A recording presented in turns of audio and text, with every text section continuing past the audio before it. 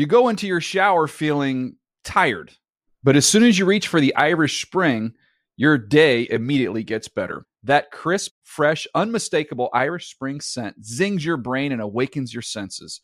So when you finally emerge from the shower 37 minutes later, because you pay the water bill so you can stay in there as long as you want, you're ready to take on the day and smell great doing it. Irish Spring Body Wash and Bar Soap. Fresh, green, Irish. Shop now at a store near you. Getting ready to take on spring? Make your first move with the reliable performance and power of Steel battery tools. From hedge trimmers and mowers to string trimmers and more, right now you can save $50 on select battery tool sets. Real Steel. Offer valid on select AK system sets through June 16, 2024. See participating retailer for details. When you buy Kroger brand products, you feel like you're winning. That's because they offer proven quality at lower than low prices. In fact, we guarantee that you and your family will love how Kroger brand products taste, or you get your money back. So next time you're shopping for the family, look for delicious Kroger brand products, because they'll make you all feel like you're winning. Shop now, in-store, or online. Kroger, fresh for everyone. The Shaq Show is great. Everybody likes it. But before you even touch that show, you got to come check out the Around the NFL podcast, which has our most recent episode where we talked about the Combine coming up, all the news in the NFL, including some big cuts out of St. Louis. And then we got Connor Orr on the phone. It was a good one. Check it out, NFL.com/podcast and on iTunes.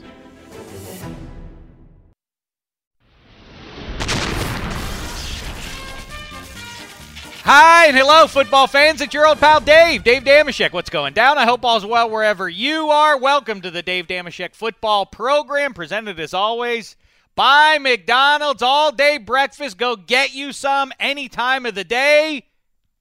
Hash browns will be waiting for you in one of those neat little paper sleeping bags that pockets that they have. Right. Egg McMuffin, sausage McMuffin, whatever your pleasure, really. If it's breakfast, you can get it at McDonald's. Let's say hello to those joining me in Studio 66 right now. Two of my very favorites here from the NFL media. First of all, seated to my immediate left. Before we depart, and by the way, we'll talk a little Combine here because I'm going to jump a flight and head over to Indianapolis in a matter of hours. But let's say hello to my man seated right to my left here. He's a Green Bay Packers fan. He talks fantasy. He writes about fantasy. He talks about the game called life. It's Alex Gelhar. What's the poop, fella? Excited to be back here with Marcus now and talking all-day breakfast and Combine and quarterbacks. It should be a good show. Yeah, he just basically gave you a preview there. Well done there, Alex Gelhar. And then the aforementioned one, here he is, everybody. It's Marcus Grant. What's the poop with you, fella? You know, they say breakfast is the most important meal of the day, so it's nice that we can have it all day whenever you want to that is true. And in a way, that's the synergy between McDonald's and Dameshek. The most important meal with the most important show. Joining forces, two powerful brands made ever stronger by the union. You know, you understand how that makes sense? And I don't know if you've been reading the business trades, but McDonald's stock on the rise, its profits on the rise. Check stock on the rise. Coincidence? Coincidence that McDonald's sort of the old Dameshek bump. Your draft stock is going up now. That's right. Well, it's time sort for of the like Combine. I know the NFL adding one piece doesn't make a world of difference, but it's more like an NBA kind of situation here. You add one great piece, all of a sudden your franchise can turn around. McDonald's adds Dameshek. There's no I in McDonald's and no I in Dameshek either. So that's right. That's right. We're really putting it together. First question is, and we're going to continue our series about ranking the best quarterbacks ever. We're up to Super Bowl 40. We'll tell you who the best quarterbacks of all time were as of January 2006. That would have been right after the Pittsburgh Steelers defeated the Seattle Seahawks in Super Bowl 40 in Detroit, where I was at the 50-yard line, seated directly next to, I'm trying to think of that guy's name now, Jessica Alba's husband, Cash. Cash Warren. I sat right next to Cash Warren for Super Bowl 50. Wow. Did you know that he rooted for the Steelers? Name dropper. Wow. I just know that. Well, it's not like we were friends. I just know that his father was an actor, an athlete at UCLA. Is that true? Bobby Warren was on Hill Street Blues. That's his father? It's his father. Cash Warren's father is Bobby Warren, From the Hill guy Street Blues, played basketball at UCLA for John Wooden. Yeah. Holy hell. Yeah, I there you had go. no idea. That's a terrific revelation. All right, so we're going to do that, and then we want to get caught up on what's going on with some of these veterans who are contemplating retirement, have kind of announced retirement, and some other guys that are getting released right now. Names that you would know. Real quick, though, what do we think about Gronk boat? I mean, now it's another excuse for the residents of Mount Pius to wring their hands and tisk tisk. That's my reaction to it. Marcus Grant. I had this. I think everybody had this opinion formed in their head, this vision that it was just going to be some sort of floating bacchanal for 3 or 4 days or whatever. And so I know Alex and I have talked about this. There was some disappointment when the reports came out that it was not nearly as debaucherous as we thought it was going to be. But whatever. I don't have a problem with him doing it. It's Gronk being Gronk, going out and having a good time. I mean, this is a guy who still shows up to work when it's time. He works hard. He's successful on the field, and hey, he's a young single man who's enjoying his life, and good on him for it. Right, he's working hard and he's playing even harder. I don't think there's any of us should begrudge him that just because he wants to throw a party on a boat and some beaches with friends and people he's never met instead of binge watching Making a Murder on Netflix. That's his decision. We should all be so lucky. Yeah. So that you're on. You know what? Here's a sad admission by me. I think I'd probably take the Netflix option. Gronk can do whatever he wants to do short of committing felonies. I don't care what he gets into, really. And some things that are considered felonies in this country shouldn't be considered felonies anyway. But I'm not going to go in that route. I will say that would it interest me to be on a boat like that in that situation? No, I would hate to be on that one. That being said, I couldn't care less. And if it had been, hedonism delight, I don't care. He's in his 20s. We talked about this the other day, too. I thought it would be fascinating to go there and just take it in and people watch. But since it was like a 3-day cruise, by like the middle of day 2, I think I would be like, how do I get off the boat now? Yeah. I've had my fill of Gronk partiness. Like, just let me much back like reality, Groucho please. Marx would not want to be a member of any club that would have him as a member. I don't know that I would necessarily want to be on a boat with all the people who'd want to be on a Gronk boat. That's exactly right. Yes, it doesn't appeal to me. However, this is the latest excuse for people to wring their hands and be concerned. Yeah, people don't have enough actual things to worry about. Apparently. Let's talk about. So we can circle back to that. But what about this? I'm going to the Combine. And it occurred to me the other day, shouldn't it be combine? Well, what are you combining, though? Yeah. What do you mean, what am I combining? What's a combine? A combine's a big tractor, isn't it? Oh, well, that makes much better sense. I'm not saying it makes corrected. sense. I mean, what? It's in Indianapolis. It's in the heartland of America. Combines, tractors. I'm from California. I posed the query on Twitter, and somebody did give me a good response to that. They said, well, since it's in Indiana, the heartland and farming and all that, and the combine's purpose is to separate the wheat from the chaff, which is what a combine does. But I don't think I don't think the framers of the combine were that. Is there a separate interpretation of combine that we're just forgetting? Or I looked it up in a dictionary, as a matter of fact. There are different pronunciations. A combine is, as we say, a farming machine. Right.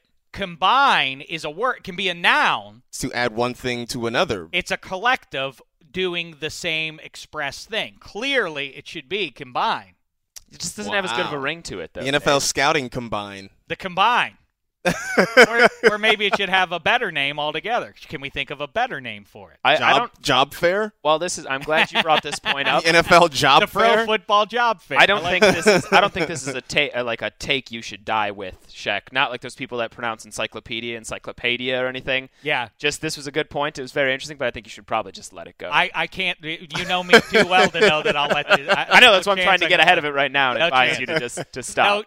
Well, there are the pretentious people who insisted for about a decade while we walked the planet Earth that it was not Van Gogh, but in fact it was Van Gogh.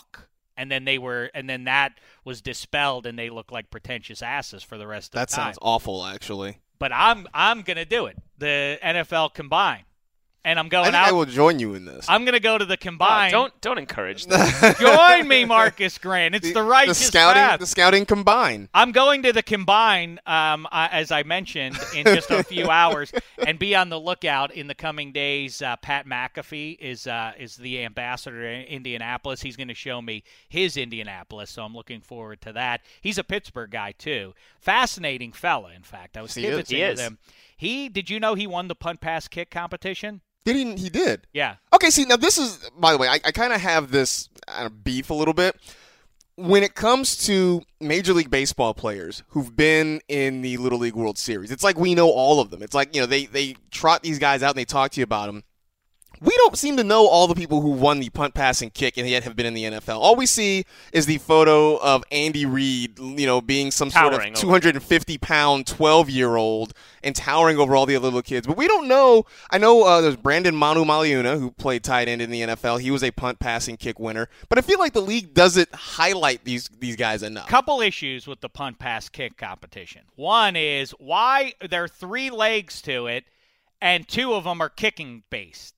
Shouldn't they modify that? Well, you can't have punt running. Sure, I don't catch. I don't know, catch it. Run, see how fast you run. What is it? What kind of thing is that? See how fast you come off the edge and can sack a QB. This is a sport with foot in the name, though. Oh, now all of a sudden we're worried about that? Now we better redress all of football then, because there's very little actual kicking going on in the great game of football. Probably back when I don't even know the history of the punt, pass, and kick. Nor do I. When it started, it might have still been more when the sport was more predicated on kicking. Too much kicking for my taste, one, and my second beef, and probably the bigger one, is that they put those poor kids in a terrible spot annually by introducing them in between the third and fourth quarters of title games, and very often the home team's losing. So the home crowd wants nothing to do with it. They're like, hey, everybody, put your hands together for Martha James. She's your 11-year-old punt, pass, and kick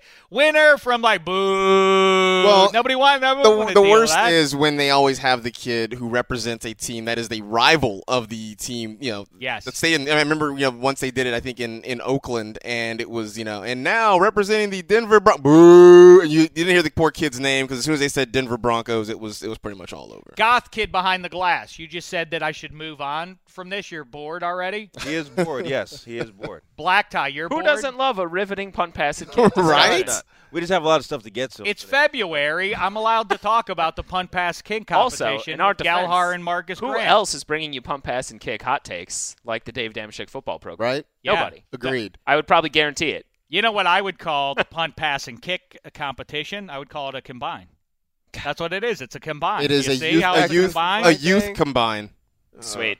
On that note, should we move along? So now Alex wants to move on, too. I'm ready. McAfee won that thing, and then he also was apparently the best soccer player in the Pittsburgh area, which I guess is damning with faint praise, but nevertheless, he was the best at it as a youth. I don't know a lot of great soccer players when I was growing up, but then we talked about the fact that he and his father said, look, let's just see, because you're a great soccer player, let's see if you can kick a football, how it translates. First time he kicked it, he told me, 60-yard field goal. He made it. Wow. And then we got to talking. This is the magic bullet that everybody should do with their children. If your kid is good at soccer, see if he can kick a football. That's the business. I wish I had listened to my father when he did that, because I was a good soccer player, but I preferred to stick with soccer. I was like, I don't want to be a kicker. Like, nobody likes the kickers. And then I got older, and I was in college, racking up student loan debt, and I'm seeing kickers sign like $15 million deals, and I'm like, I made a horrible mistake. Yeah, I mean, I remember, in fact, say it says on the screen now, check, please move on to the next topic. Everybody's bored with my conversation that I'm trying to make with Gallagher. Pat McAfee and punt, pass, and kick. Really? That's right. Top of the show, Shaq. You got to hook your listeners. No, we started the show with Gronk Boat. Yeah, we started with the Gronk Boat. Right. They're hooked. We did the salacious Gronk Boat at the top, and I teased quarterbacks later. They know, the crown jewel of the NFL. The gold's coming. We're just up. getting our feet wet here, Black Tie. Lighten up, fella. What do you want to talk about? Whether or not the Warriors can beat the Cavs? Because a lot of people are on Dameshek's train. What did I say? Let's move on. Let me just tell you what I said 2 months ago, and Black Tie scoffed how ridiculous you are. I did scoff how ridiculous. Now you hear a lot of people saying that they should have done that. I submitted to Black Tie that the Clippers would do well to offer Chris Paul to the Cavs in exchange for Kyrie Irving. The Cavs would be crazy to say no to that. They're in win-now mode. Black Tie said, "Oh, they would. Why would the Clippers ever want Kyrie Irving?" How say you now, Black Tie? I completely agree. Like, why would the Clippers want Kyrie?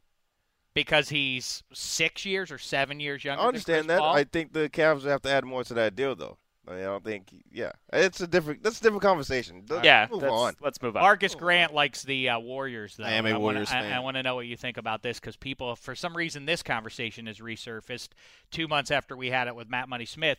The 96 Bulls versus the current Warriors. Who wins that 7-game series? I think under the current rules, as the rules in the NBA are, I think the Warriors win that series simply because, I think their ball movement may be a little bit better. I think they would have problems inside. I think the Bulls would create a tougher matchup in the paint. But on the perimeter, who do you guard? I mean, obviously you focus on Steph, but you still have Clay.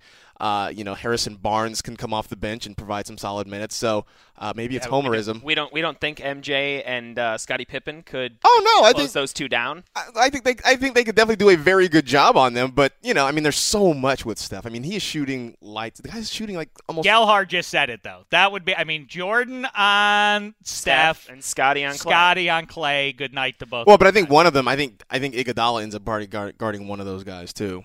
And the X factor, as Matt Money Smith pointed out, is the worm, Dennis Rodman. It would do everything. They could go small. I would love to see a Dennis Rodman Draymond Green matchup. Oh, that'd be terrific. Black Tie, you still want us to move on now? You've had enough of NBA talk as well. It's a broader conversation, so I don't want. It's a nuanced conversation. I don't want to have it in 10 seconds. So. I see we're even apologizing to the viewers on the screen now. Maybe we should move again, on. Shaq, you're doing the whole one-on-one matchup thing when you're talking about team basketball. It doesn't apply. Oh, Black Tie. Black Tie's never noticed that the NBA often boils down to one-on-one matchups. That's exactly what it does. Watching the game, I know that's not what Golden State does, but for the preceding 25 years, that's exactly what basketball was. But they've moved away from that. The Spurs championships, even Miami championships, and the Warriors, they've moved away from that type of basketball. All right. Now we'll talk about – and also I'm going to meet up with Greg Olson, another great fella from the NFL. Oh. And apparently he might shave me. Or there might be some shaving going on. I have a beard. He had his shave. This sounds unseemly. Best of luck to you and your beard. I know. I offered to shave Andrew Luck. I'm going to be in Indianapolis. Maybe now's the time that I could shave him. In the meantime, Calvin Johnson, I want to kibitz about this. The day he announced his retirement, he has yet to officially announce his retirement. Right. Other people have reported, and we've heard the Lions say that they had a hint that he was going to retire, but it's a little weird now, right, Gelhard? I mean, I just flat out think we're going to see 81 in the, what do they call it, Honolulu Blue? In the Honolulu Blue come 2016. I don't know. It seems like this writing's been on the wall for a while. The last couple years, he has had to soldier through a lot of injuries, and I just think he might be past the point of coming back. He's made more money than he ever needs. Like, that team's not exactly going to be gunning for a championship next year unless they maybe add some pieces in free agency, and he'd have to restructure his deal. But I don't know. I think he might just be hanging him up. Might be following the Barry Sanders path. I think there's a chance, and I think the Lions would need him for this to be true.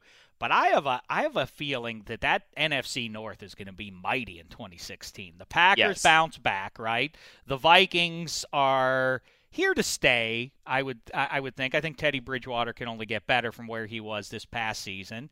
And the Lions were quietly pretty good this year. I know that they were sort of a train wreck for a month there, but I think on the whole they played quietly good ball. They got better once Jim Bob Cooter started calling the shots for the offense. And they really essentially beat the Seahawks in Seattle.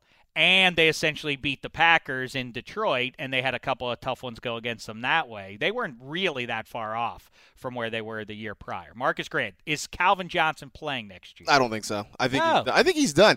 And I think you're going to start to see it more. I mean, we've seen a lot of guys retire fairly early, kind of citing health concerns and that sort of thing. And I think you're going to see some guys the goal, I know, for a lot of players is to get to that second contract because that's where the big money is. Right. And I think you'll see a lot of guys get to and through that second contract.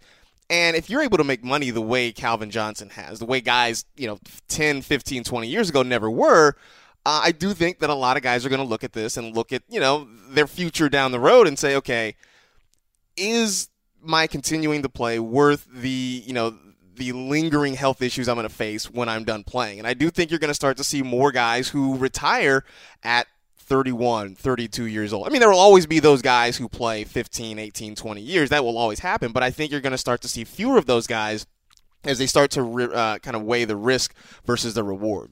I completely agree with that, and I also think the pendulum swings the other way, which is to say the teams are going to start – I think you're going to see this more and more and more and more. Savvy teams, at least, are not going to pay the big second contract to running backs, the position that suffers most from that attrition that happens in the first few years. Specifically, the Steelers are going to have a decision to make on Le'Veon Bell. I think few argue that he would appear to be, when right, the best runner in the game right now, the most complete running back.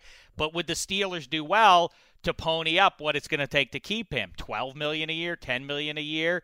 After this following year, I say no. I think that I think they are going to grab a running back in the draft somewhere, round 2, round 3, somewhere around where they got Bell, and try to move on from him. I think that's going to become the savvy play. The day of the $10 million running back contract has kind of gone by the wayside. We saw DeMarco Murray was coming off his best statistical year, and everything seemed to be lining up for him. And his contract is only like $7 million a year, I think. 7 or 8. It was definitely less than what people I think had anticipated going into that. I think the market has kind of already adjusted, so I don't think teams are going to have to pony up that dough, but they might even be hesitant to go that much. Like, that's what Doug Martin's seeking right now, and we'll see in a couple weeks when free agency starts if Tampa's going to do that, or if somebody else is, or if he's going to have to take a lesser deal. Well, in the meantime, some big names are starting to get cut. We see Marcus Colston is getting cut by the Saints. No surprise there. I didn't know that he had been in the league post 2009. I haven't noticed him actually doing anything over the last several years. Peyton Manning, will he be playing pro football? And if so, where? And I talked about this last week, I like the fit. It's weird to say, but it makes sense to me if you're the Rams going after Peyton. No. I kind of like that, kind of for a novelty sort of thing. No. I mean, I enjoy watching football. I do not want to see Peyton Manning. I don't either, but arming it to that. I'm saying I get it if you're the I'm not saying it's a smart move, but I get it if you're the Rams. You've moved back to Los Angeles where you need star power. Why not make a splash bring in Peyton Manning? I mean, from a football standpoint, it makes zero sense at all. But like from having lived in this town for pretty much 15 years and seeing how this thing works, the Hollywood dream factory cranks up if Peyton Manning maybe leads the Rams out onto the field at the Coliseum in that first game. Having liked Peyton Manning throughout his career and admiring what he's done on the football field, he has the rare opportunity to go out on top right now. He didn't even get to do it like John Elway, where he did well at the end. Plainly don't care at all about that. I know.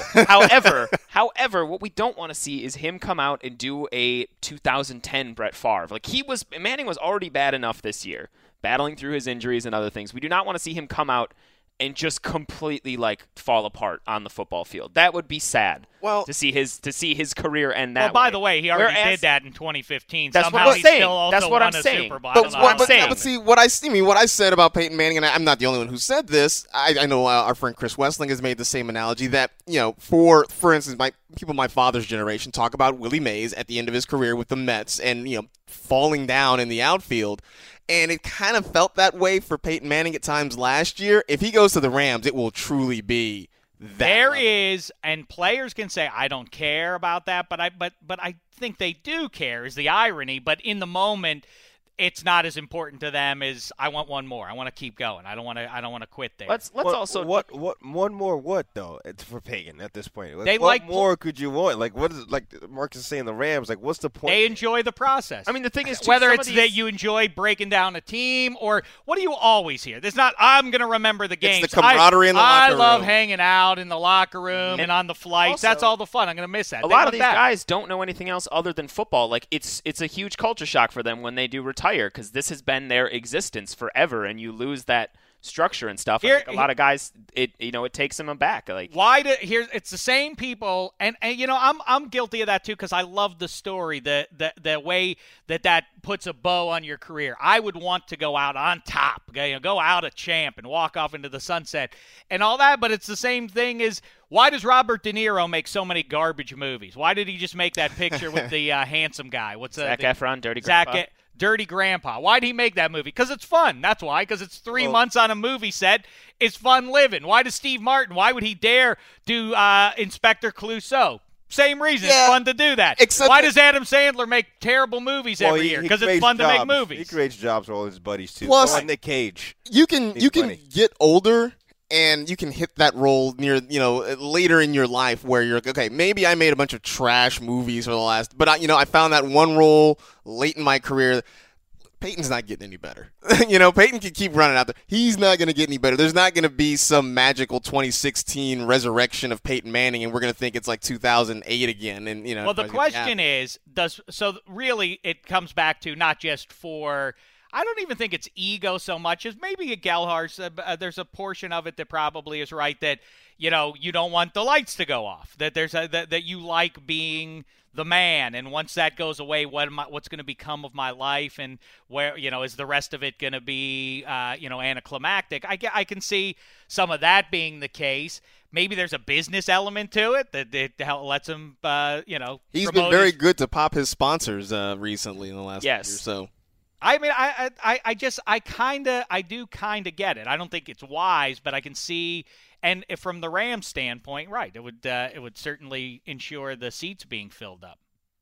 No. I want no part of it. Also, why would he go into a division where he'd have to face the Seahawks and the Cardinals 2 times a year with those defenses? That would be a lot of wear and tear on that would be a lot of these sacks again where he flops down onto the ground. Look how neatly you just pivoted. That's the first time I've heard it done so casually, that when you invoke the NFC West, you didn't even try to mention the Niners. You didn't have to say, almost had to catch myself. It's the Cardinals, not the Niners. Yeah, no. I think that ship has sailed. Who's the quarterback for the LA Rams in 2016? Is it RG3? Chase Daniel. Really? I don't know. No, I don't know. RG3 could go there. I wouldn't mind seeing him go to Houston actually and working with the notorious B.O.B. Bill O'Brien down there. I don't see any sign that's what. It doesn't sound like it's going to go Bill there. O'Brien. No. I know people like to put him there because they need a QB, but Christian Hackenberg makes too much sense in my book. They have a history together. Yeah. And there were reports swirling that he might do anything he can to get Hackenberg, which could toss up the whole team. I mean, I think people talk about the Rams aren't really a terrible fit. I mean, it would be interesting to have a backfield of Robert Griffin and Todd Gurley. Yes. And maybe delivering the ball to Tavon Austin every so often. That sounds good, right? It does. That sounds fun. It does sound a lot of fun. Although I feel like Jeff Fisher would find a way to suck the fun out of all of that. Yes. It would still lead to a 7-9 season. Of course it would. I also think it would be interesting to see if the 49ers maybe make a run at you mentioned them not kind of being in the mix right now in the NFC West, but making a run at RG3, especially if they can't come to some sort of agreement with Colin Kaepernick right now. Chip Kelly is in there with his offense, and Sam Bradford obviously wasn't the guy to run it. Nick Foles was not the guy to run it. You wonder if maybe they put their trust in Robert Griffin III and let him be athletic again, if maybe he works out well in that offense. Well, the dream scenario for me that I started talking about, I think in September, was I don't care where they do it, but I want Cap and RG3 all through August. And I want Hard Knocks there. That's the three-way I have to insist upon. RG3, Cap, and the cameras of Hard Knocks all in the same place, covering that for a month. So then let's send them to Buffalo. So then you got Rex and Rob Ryan with RG3, Kaepernick, and all that stuff together. Tyrod's there. They're good. Okay? Well, and then the other thing is, I wonder if Chip Kelly's, his arrogance or whatever you would call it, hubris or whatever, or however else you want to define it, does it go so far as him not learning from his Philly mistakes? Will he try to get Sam Bradford to jump out to the Bay? I think I would certainly be worried about that. I think that Chip Kelly in San Francisco will either be spectacularly great, or spectacularly bad, and nothing in between. And it's about whether Chip Kelly's learned his lessons about being able to play nice with others. It's about whether the ownership, Jed York and Trent Baalke have figured out how to deal with a headstrong, kind of very egotistical, iconoclast coach. All right, let's talk about RG3 and Cap. Very different players, but people put them together as being basically the same, and I can certainly see why. Will either one of those guys, both, neither, or one or the other, ever achieve anything close to the heights that we actually saw them play at with our own two eyes, or the heights that we expected them to reach? Man, that's a good question. I don't know that RG3 will ever reach the heights we expected of him coming out of Baylor and after that first year. I mean, after that first year, maybe tongue-in-cheek, there was like Hall of Fame talk about, he's going to be the future of quarterbacking. He and Andrew Luck are going to change the game. Listen, he is it for me, and we talked about it. Cam Newton, Dan Marino, and RG3 had the three rookie. Right. In fact, I often miscategorize that. Marino's the 48 touchdown season is the greatest quarterback season in history. That was, in fact, his sophomore season. So the numbers were there in his rookie season, but certainly don't match up with Cam or RG3. So anyway. It's so hard because both right now are kind of broken players. Like, you watch RG3's tape before he ended up getting benched for Kirk Cousins, and he was it was bad. He was missing open players, and same with Colin Kaepernick. Like, people called him out on it, but then when you would watch him playing for the Niners last year, it was his first read, and then if that wasn't there, he would run. So a lot depends on it. I can't really pick a player right now, but it would need to be a situation where they'd have to get with a coach that is able to break them down and rebuild them, sort of thing. I suppose I agree with that logic, but I don't buy the health thing for RG3. I feel like it's psychological. So yeah, so there's was more so he lost sight of it and stuff like that, and he totally. I want answers. I don't want speculation. Gelhart, I start with you. Everybody's got to go in now or shame the devil, and I don't know what we're putting on the line here. Digits? Are we going to put fingers on this? Toes? So I have to pick hairstyles. I have to lose fingers. I don't know what. It's all on the table right now. Which one has a better chance of getting close to those heights again? Everybody loves to shoot their mouths off. Let's shoot our mouths off and have it mean something. I would pick RG3. So Kaepernick will never be good again. RG3 will be good again, says Gelhart. Is that right? Sure. If that's the way we're framing these arguments, yes. I would think... You could go neither. You could say neither. I just think RG3 would have a better shot if you're forcing me to pull the trigger on one. I think RG3 is closer to being back to where he was because he has skills. How could that be true? We haven't seen him play in a year and a half. I say that because he's got a skill set that Kaepernick still hasn't learned yet. And Kaepernick was fun to watch, when he was playing well. He has a fastball. And someone needs to teach him a changeup. Someone needs to teach him touch. Someone needs to teach him accuracy. And when RG3 was right, he had all of those things. And I think for him, it really is more mental. It's about, building his confidence. Teaching him how to slide certainly would help. But building his confidence again and kind of getting him back mentally to where he was coming out of Baylor. But in terms of skill set, I think he's far ahead of Colin Kaepernick. So here's what would be fun.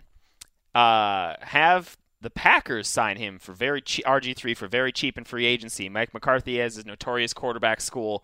They've trained up a lot of good people behind Aaron Rodgers and shipped him off for draft picks.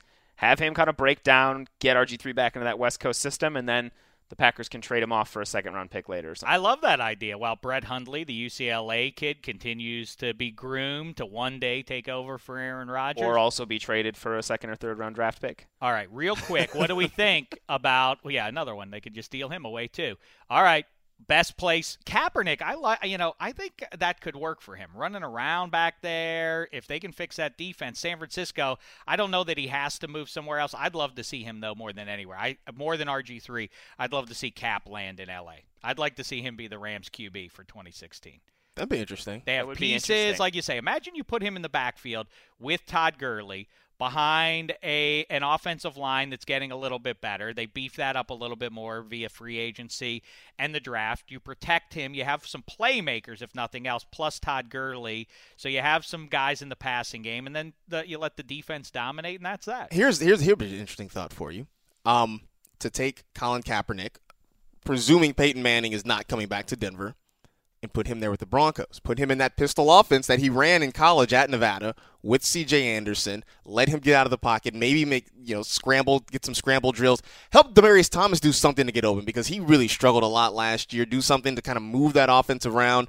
And maybe he finds himself in Denver there with a good defense to help out as well. That's exactly right. And it's funny to put a bow on it. I think it's interesting that as recently as 6 weeks ago or so, we sat in Studio 66 and talked about boy, if you don't have your quarterback on your roster now, good luck, because it ain't coming in 2016. Doesn't it feel like there's some good quarterback not good or not guaranteed, but some compelling options at least? No one after free agency? Both. Carson Wentz suddenly feels like a guy who Jared Goff people are very excited about.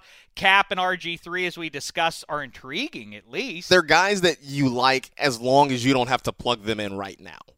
If you can be patient, if you're willing to be patient and let these guys develop a little bit, I think you do have some good quarterback options. But if you're drafting or signing one of these guys thinking that, you know what, this is going to be the piece that gets us over the hump, you're going to be very disappointed. All right. Next up, we're going to do our quarterback ranking, but you did mention Gelhard just before we got going here. I always love the cliches. What are some specific scout/combine-based cliches? Well, Marcus and I have have a lot of in the next been having to help out chip in now that the fantasy season is over, editing Lance Zierlein's great combine and draft profiles, and there's some fantastic scout speak. Do you want to start with one? Sand in the pants is one we see very often.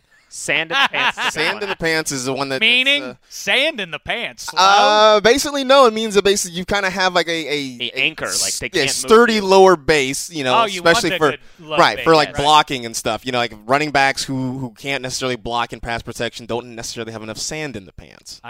There's a different turn of phrase they use frequently, referring to the bubble or a bubble butt, which is for people that have great explosion, because that's where it all comes from, is your glutes. So guys that have a large posterior is referred to as. Is that right? Yeah. So if you have a big round bum, that's good news. That's where depending on what you're doing. Position, that's where the explosion. That sounds good for our old pal Maurice Jones-Drew. He's got one of those nice bubbles. One of my favorite ones that I mentioned to you before we were starting too was that I saw. I believe it was in regards to a lineman, but he was referred to having subtle hand play. I just. Take it as you will. Oh, we need appropriate use. I feel like, some light tinkling on the keys there. Yeah. I mean the old classic ball skills. I always like a guy who's ball got the ball skills. I mean, we have seen the lunch pail thing. I do around. believe, and somebody have to correct me if I'm wrong, but I think somewhere on NFL.com there is kind of a Mayock scout speak glossary that includes like heavy-legged waist bender and that sort of thing, which is always one of my favorites. Well, the gold standard of awful cliches is in basketball is that has really emerged, I think, just in the last 10 years is this guy knows how to score the ball. Score the ball. Score the basket. That's something people say. Up until yes. Oh yeah. Yeah. Oh yeah. Oh my. I've heard quite word. a bit of that. Score the ball. What on earth do you think? Outside of Sean Kemp and Antonio Cromartie, what do you think we're talking about? Do you need the ball? He knows how to score. All right. We'll do the math. We got it from Scout. Also, then again, I was talking to the other. That's not a scout one. This is more an analyst speak. Is exotic defenses. Mm-hmm. Exotic blitz packages. Well, also Mike Mularkey is going to run an exotic smash mouth offense. Yeah, that's right. Yes, If it's in Nashville, Tennessee, it's probably not exotic. Just as Dick LeBeau's blitz packages can't be exotic when they were created on the Ohio-Pennsylvania border. Very true. Don't believe me? Go pay a visit to the Ohio-Pennsylvania border and tell me what you see that's so exotic out there. Anywho, all right. Now let's move on to the matter at hand. Oh, you know what? I also discovered Spotify. Am I late to the party on Spotify? You're very late. But welcome. Shaq, how does your mind work when you're trying to transition into a topic? Like, how does it actually work? Like, take it like visually, because you're about to get to point B, but you always take a detour to A point. It's things flash in my brain when I'm about to start something new. Like, I had other things I wanted to do, and only then, with the pressure of needing to go to something else, do I then seize on, yes, I didn't get to that. It feels sort of like going to Costco with my girlfriend where, we're looking like, hey, we are here because we need to get steaks. And we're walking toward the steaks, and suddenly, hey, look, pillows. We don't need pillows. We need steaks. That's anytime you go to Target, too. You walk in with a list of 5 things, and you walk out with like $140 on your receipt. Right. You're like, wait a minute, what? How did this happen? Who put this stuff in my cart? Right. You could really, it really could be like a shopping center, could just be a combined center, is what it is. It has everything at Costco. That's like Damashek's, weird train of thought. I don't know. My brain is a combine of unrelated items. What's that? You play a drinking game behind the glass every time you're about to transition to the topic and you stop. on your way there. So we're almost, I think, well, either way, if you don't know this Spotify, this thing, you just summon up a song, then you save it to a playlist, then it's there for all of time. It's terrific. Yeah, it is the fantastic. best of iTunes and Pandora kind of mixed in. I want to create the DDFP playlist, and then you can share it too. Yes. You can share it with the world. Let's do that. She's like so astonished by technology. Well, you can create a playlist. I'm gonna share do it on social media. That's right. It's a mixtape. I used to make mixtapes. There are good playlists that have already been created and shared on social media from people within this office. Chris Wesseling famously has a Best Breakups song playlist.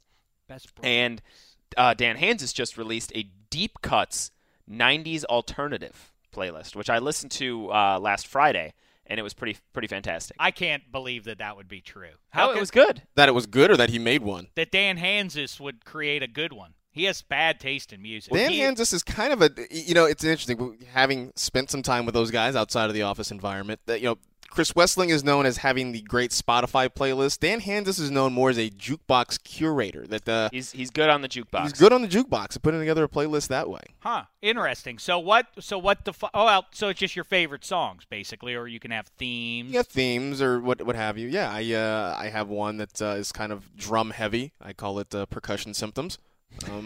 It's good. All right, I'm going to work on this. I'd like to hear Ike's would be, we got to get Ike Taylor's Spotify list, and we'll just share them out, right? I got movie scores on lock.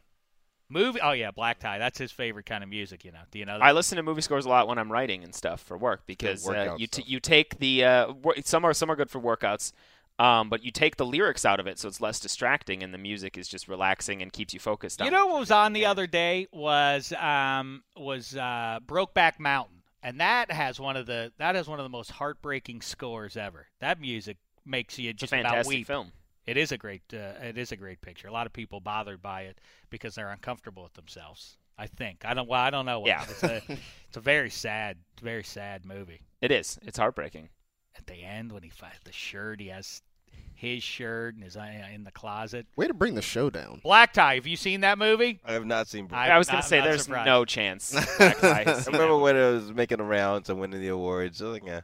It's about that time of year where we have to assign Black Tie a new batch of movies to watch for the tournament. 2016. I would love to help. The tournament. Help curate the list. Well, go ahead and throw one out there for Black Tie that he has to see. Wow, you're putting me on the spot now. I forget what was in the last last year we did the breakest movies like I never saw. Raiders and The Godfather and stuff was all in there, correct? Right. This year, let's make movies that'll make Black Tie feel uncomfortable. Well, I was going to ask, was The Big Lebowski on that list? The Big Lebowski should be. Black Tie He should see it. Was not on that list. So it's the first entry into this year's list. Oh, it's gotta be. So that's a number one seed coming in. I feel like it's a one. I don't want to get it inside Black Tie's head, but there's no way he's going to like The Big Lebowski. That's a weird movie. Have you seen any Coen Brothers movies, Black Tie? I'm going to have to run through the list. Fargo? Did I see Fargo? No. No Country for Old Men. Didn't see that. Raising Arizona, I'm sure you've never seen. He's over the Coen Brothers. He's never seen any Coen Brothers movie. That's crazy. Look that up. He's probably seen now. like he just named the Intolerable biggest Cruelty three. is like the one he's probably seen. Looking it up right now. We should just have a Coen Brothers Exactly. I think marathon. a Coen Brothers I'm not film into, festival. What's the new movie they have coming up? Hail Caesar. Yeah. Is it Coen? I mean, is it Fargo for Black Tie if he's never seen a movie by the Coen Brothers? I guess Fargo's probably the better one. That's a better entry point into the Coens. Yes. Yeah, you'll like that, Black Tie. You'll enjoy that movie. Fargo's Fargo. fantastic. Yeah, Raising Arizona is also Lebowski is honestly one of my favorite films, but it's very character-driven. It's all about kind of the kooky, weird characters that he encounters. And I mean, obviously, the dude is maybe the kookiest of them all. Black Tie won't like that movie. I think I have a fair sense for what he enjoys, and that won't be for don't try to peg me there. What about Blade Runner? Was that on the last list, and is that one we should include for him? I'd like Black Tie to see that. He doesn't love all sci-fi, though. This is dreary sci-fi. This is What film about noir sci-fi. What about Alien or Aliens? I did see Prometheus, and I wasn't interested in going back. No, it's bad. Prometheus Don't. Well, I terrible. know it's bad, but it got me interested in seeing Alien. It's Okay. that time, I Alien and Aliens are very different films. Alien is like straight horror. Aliens is action. Kind of action sci-fi. I would go Aliens, given a choice. I think Aliens would be a good entry point for you, too, for that series. And then you could go back and watch Alien to see where it all began. Yeah, let's go. So, all right, we're putting a nice list of 2016 movies. Like all right, now let's jump to them. We listen, what we have time to do when we're done here. Black Tie was over this show 20 seconds after it started. Never. Oh, by the way, you guys are still doing there we go. He did it again. I didn't promote the NFL Fantasy Live podcast. Oh, well, which thank is you. ongoing through the off season. Yes, here. it is. Don't tune out there. Something else. Now I am getting random in my brain now. I was thinking about this because yesterday I was by the elevators and somebody did that move. I was waiting for my elevator. What? They're getting drunk back there. So be it. See, congratulations and you're welcome. I was at the elevator and somebody walked up. Obviously, I had pushed the button as it being illuminated would indicate to any human being, and so the guy walked up and pushed the button.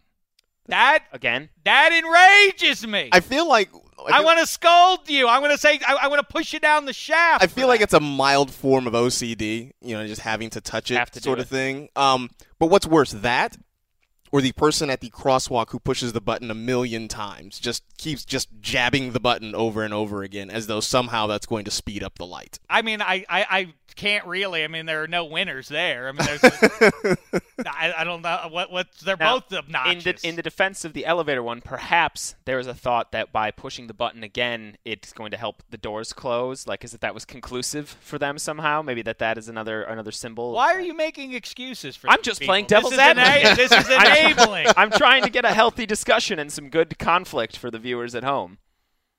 Or listeners. I don't like where your head's at. Don't let these people off the hook. Speaking of conflict, let's get onto your list. We must shame these people. We must expose them.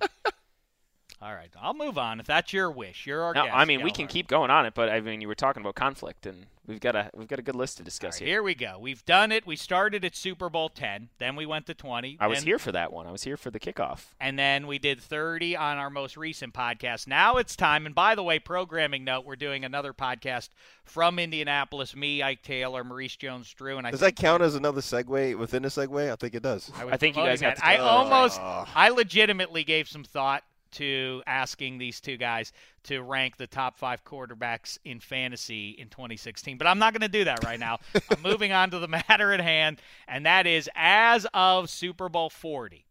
Who were the greatest quarterbacks? And the reason we're doing this again, if you're curious what the point of it is, I at least find it intriguing that there are certain assumptions made, sort of like Marcus Grant did 10 minutes ago when he said, well, if Peyton goes to or you did, Gelhar, if you go to the NFC West and you have to go and play the Cardinals and the Seahawks defense, it's very easy. Like if you ask a lot of people, who are the best quarterbacks in the NFL? Until very recently, as within the last 3 or 4 months, everybody for the last 15 years, Peyton, Brady, and Breeze. Peyton, Brady, and Breeze. Well, it's not really true anymore. Don't you have to put Rodgers in there? Is it Roethlisberger in the conversation? I think Rodgers is in. Rodgers has been there for a couple of years now. But people struggle to make that turn when they would talk about that. It gets to be empty rhetoric at some point. It's like Peyton, Brady, Breeze, Peyton, Brady, Breeze, the big three. Like, well, are you watching them play? Because those guys aren't the 3 best compared to some other. Anyway. Same sort of thing. You have to address these things to see how these things evolve over the decade. And now we're to 2006, I guess let's say February of 2006. The Steelers have just won. Ben Roethlisberger just completed his sophomore season. He had yet to have the motorcycle accident. He's not going to make this list at Super Bowl 40. Let's count it down now, or count it up. I'll go from 10 down to 1 for the audio listener. At number 10, as of Super Bowl 40, Peyton Manning is the 10th best quarterback. He is now 8 years into his career, is a stats machine, has never won a Super Bowl, though. And there he is at number 10. Speaking of never having won a Super Bowl, but putting up big numbers, Jim Kelly, a casualty, if you will, but if you talk to guys that played in the USFL, they don't regard it as having really injured their career at all. In fact, they celebrate those days. Jim Kelly put up huge numbers, historic numbers, in the precursor to the spread offense in Mouse Davis's spread attack down there. Jim Kelly played for the Houston Gamblers and then, of course, lit it up with the Bills. He'd been in 4 straight Super Bowls there. He's your 9th of all time. Troy Aikman, 3-time champion, is at number 8. Just ahead of him, another Dallas Cowboy, Roger Staubach, by a whisker. You can debate that one if you want to. I think Staubach ultimately a tick better. Speaking of which, Terry Bradshaw gets the nod over Staubach at number 6. We've debated this. Handsome Hank is one of the people who is skeptical about this, but head-to-head, you have 120 minutes of Super Bowl action, and Terry Bradshaw was the Super Bowl MVP a couple of times, one of those times against Staubach's Cowboys. I give it to Bradshaw by a whisker. And by the way, Bradshaw has 4 rings. There are 2 other guys in history that have that. So that puts him into lofty stratosphere. At number 5, Brett Favre. At number 4, John Elway. At 3, you might want to debate this one. Again, their career's just about wrapped up here. Dan Marino. Then at 2, Tom Brady, winner of 3 Super Bowls at this moment, as of Super Bowl 40, 3 rings, and number 1, still holding the crown, Joe Montana. Gallagher, how say you? There's a lot that I like about this list, and there's stuff. I think it gets hairy in the middle here. The top, no complaints. I think it'd be hard to argue with Montana and Brady being at the top. Are you cool with Marino? Even though we hadn't quite seen Brady hit his peak, we didn't get this 2007 season yet, and this is when he was more in his 3,500-yard, 26 touchdown range. But I mean, his postseason record kind of speaks for itself at that point. He was a killer, though. That was by this point. He had established himself as a big-game killer. We saw that in that first Super Bowl. The infamous John Madden, I would take a knee here and go to overtime. Instead, they drive down the field. They get the Vinatieri field goal, and they beat the Rams. Right. This one's tough because Favre wasn't at the end of his career yet. But the things he had accomplished at this point, I feel, were greater in certain respects than what Elway and Marino had in their careers coming down. Let's not forget Favre was a MVP 3 times in a row. Nobody else had ever done that before in the mid-'90s. And were it not for, a couple unfortunate things in the playoffs, Brett Favre might have a couple more rings. I'm not trying not to say this as a complete homer. He also did have some terrible games in the playoffs. I think this, if we're doing this in 2005, was post when he had lost to Michael Vick in the playoffs and also when he had thrown, I believe, 6 interceptions against the Rams in the playoffs. But the things that he had accomplished and just the player that he was on the field, too, I think Favre, if we're stacking these guys up, should probably be a little higher up the list. And I'm with Hank. I would flip Staubach and Bradshaw. I know he has 4 rings, but he also had one of the historically greatest defenses to ever set foot on the gridiron. I hear you, and people want to point all that out. But the thing with Bradshaw that gets lost is that Bradshaw had one of the top 5 arms in NFL history. People like to swoon about Jay Cutler and Joe Flacco, and those are 2 of the greatest arms in history. But the thing that Bradshaw had going for him, not unlike Dan Marino and Aaron Rodgers, was he could rifle it in the blink of an eye. That he could unload that thing as fast as anybody, and early on at least he could run around a little bit. And again, he made the transition from being a conservative QB into being the main man in that offense and never missing a beat. And 4 rings in 6 years is hard to refute. Only 2 other guys have had that many Super Bowl rings. So I'm going to keep Bradshaw there. Your point notwithstanding. I mean, the head-to-head. That's rare.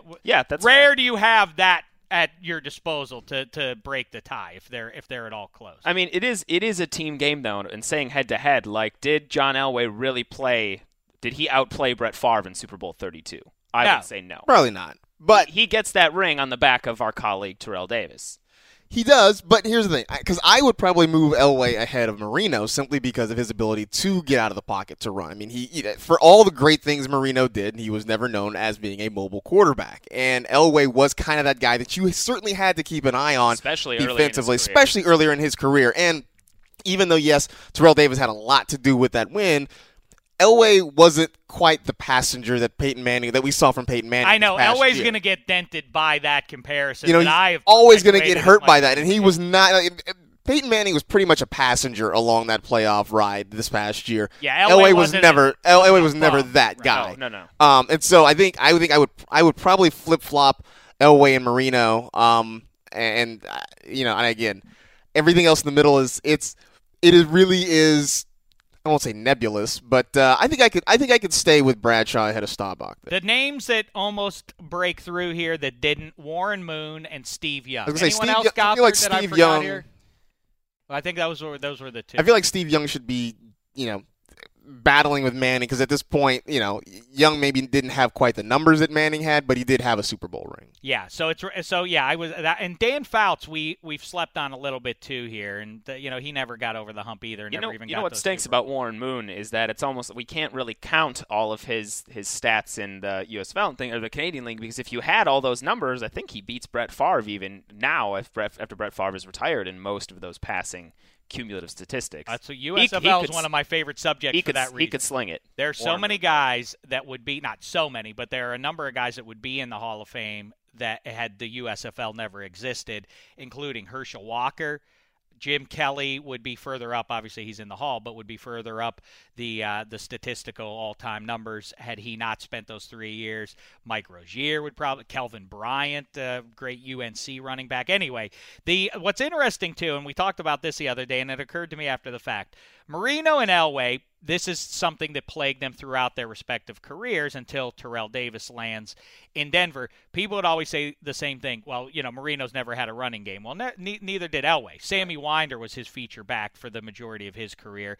Marino had even less than that. Mark Clayton was very good, but he's not a Hall of Famer. Mark Duper, O.J. McDuffie, Irving Fryer. Marino had some guys. Elway's best ever was Rod Smith. Vance Johnson. I mean, Rod Smith and Ed McCaffrey. Rod Smith was actually fantastic. Very good duo for a long time. They were fine. They were good, but again, they're equivalent to Mark Clayton and Mark Duper in my book. None of them are Hall of Famers, right? And so that's true for all those guys. You know who else that's true for? And I think everybody.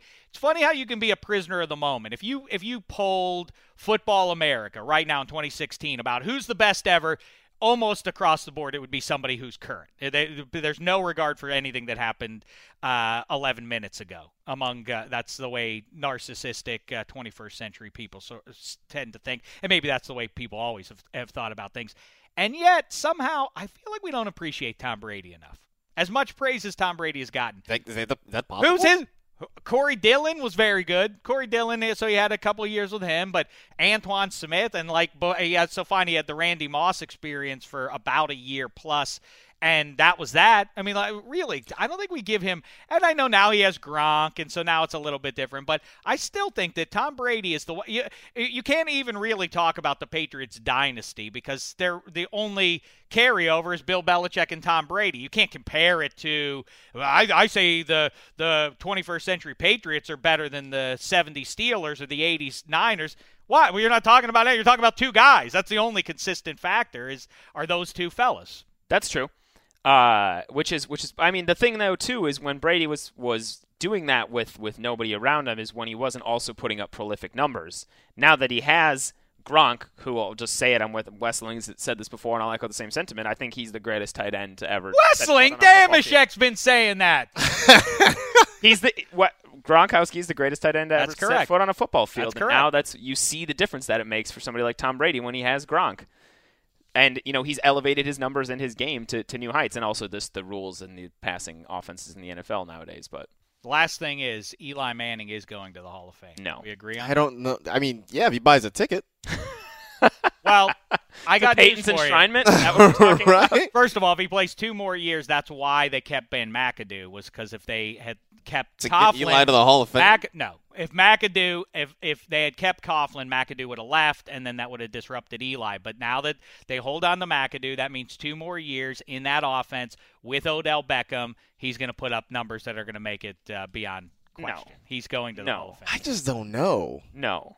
I just don't know. Because I think obviously he's got the 2 Super Bowls. That's undeniable. But I also think that we're going to start to against the Patriots. Don't forget too. True. That matters. But we're going to start to hit a glut of quarterbacks and wide receivers getting in simply because of the way the rules change and the way the numbers have been inflated because of that. And I think Eli, when it comes time, is going to be looked at as kind of maybe not the poster child, but one of those guys who, okay, how much was because of Eli? How much of it because of the way the game has changed? And I think Peyton Manning, Tom Brady, these guys, Aaron Rodgers, even Drew Brees maybe, are guys that succeed in any era. Eli, 15 years ago, is he? Oh, I good? think it's funny you say that because I go the other way. If Eli would have been around 25 years ago, he would have been better off than he is now. Maybe. Perhaps. This is what else I like to think about, and because the Hall, I have a lot of issues sometimes with how they vote players in. It's a weird system. It doesn't always seem to reflect the best players. It puts too much on maybe statistics or rings and things like that.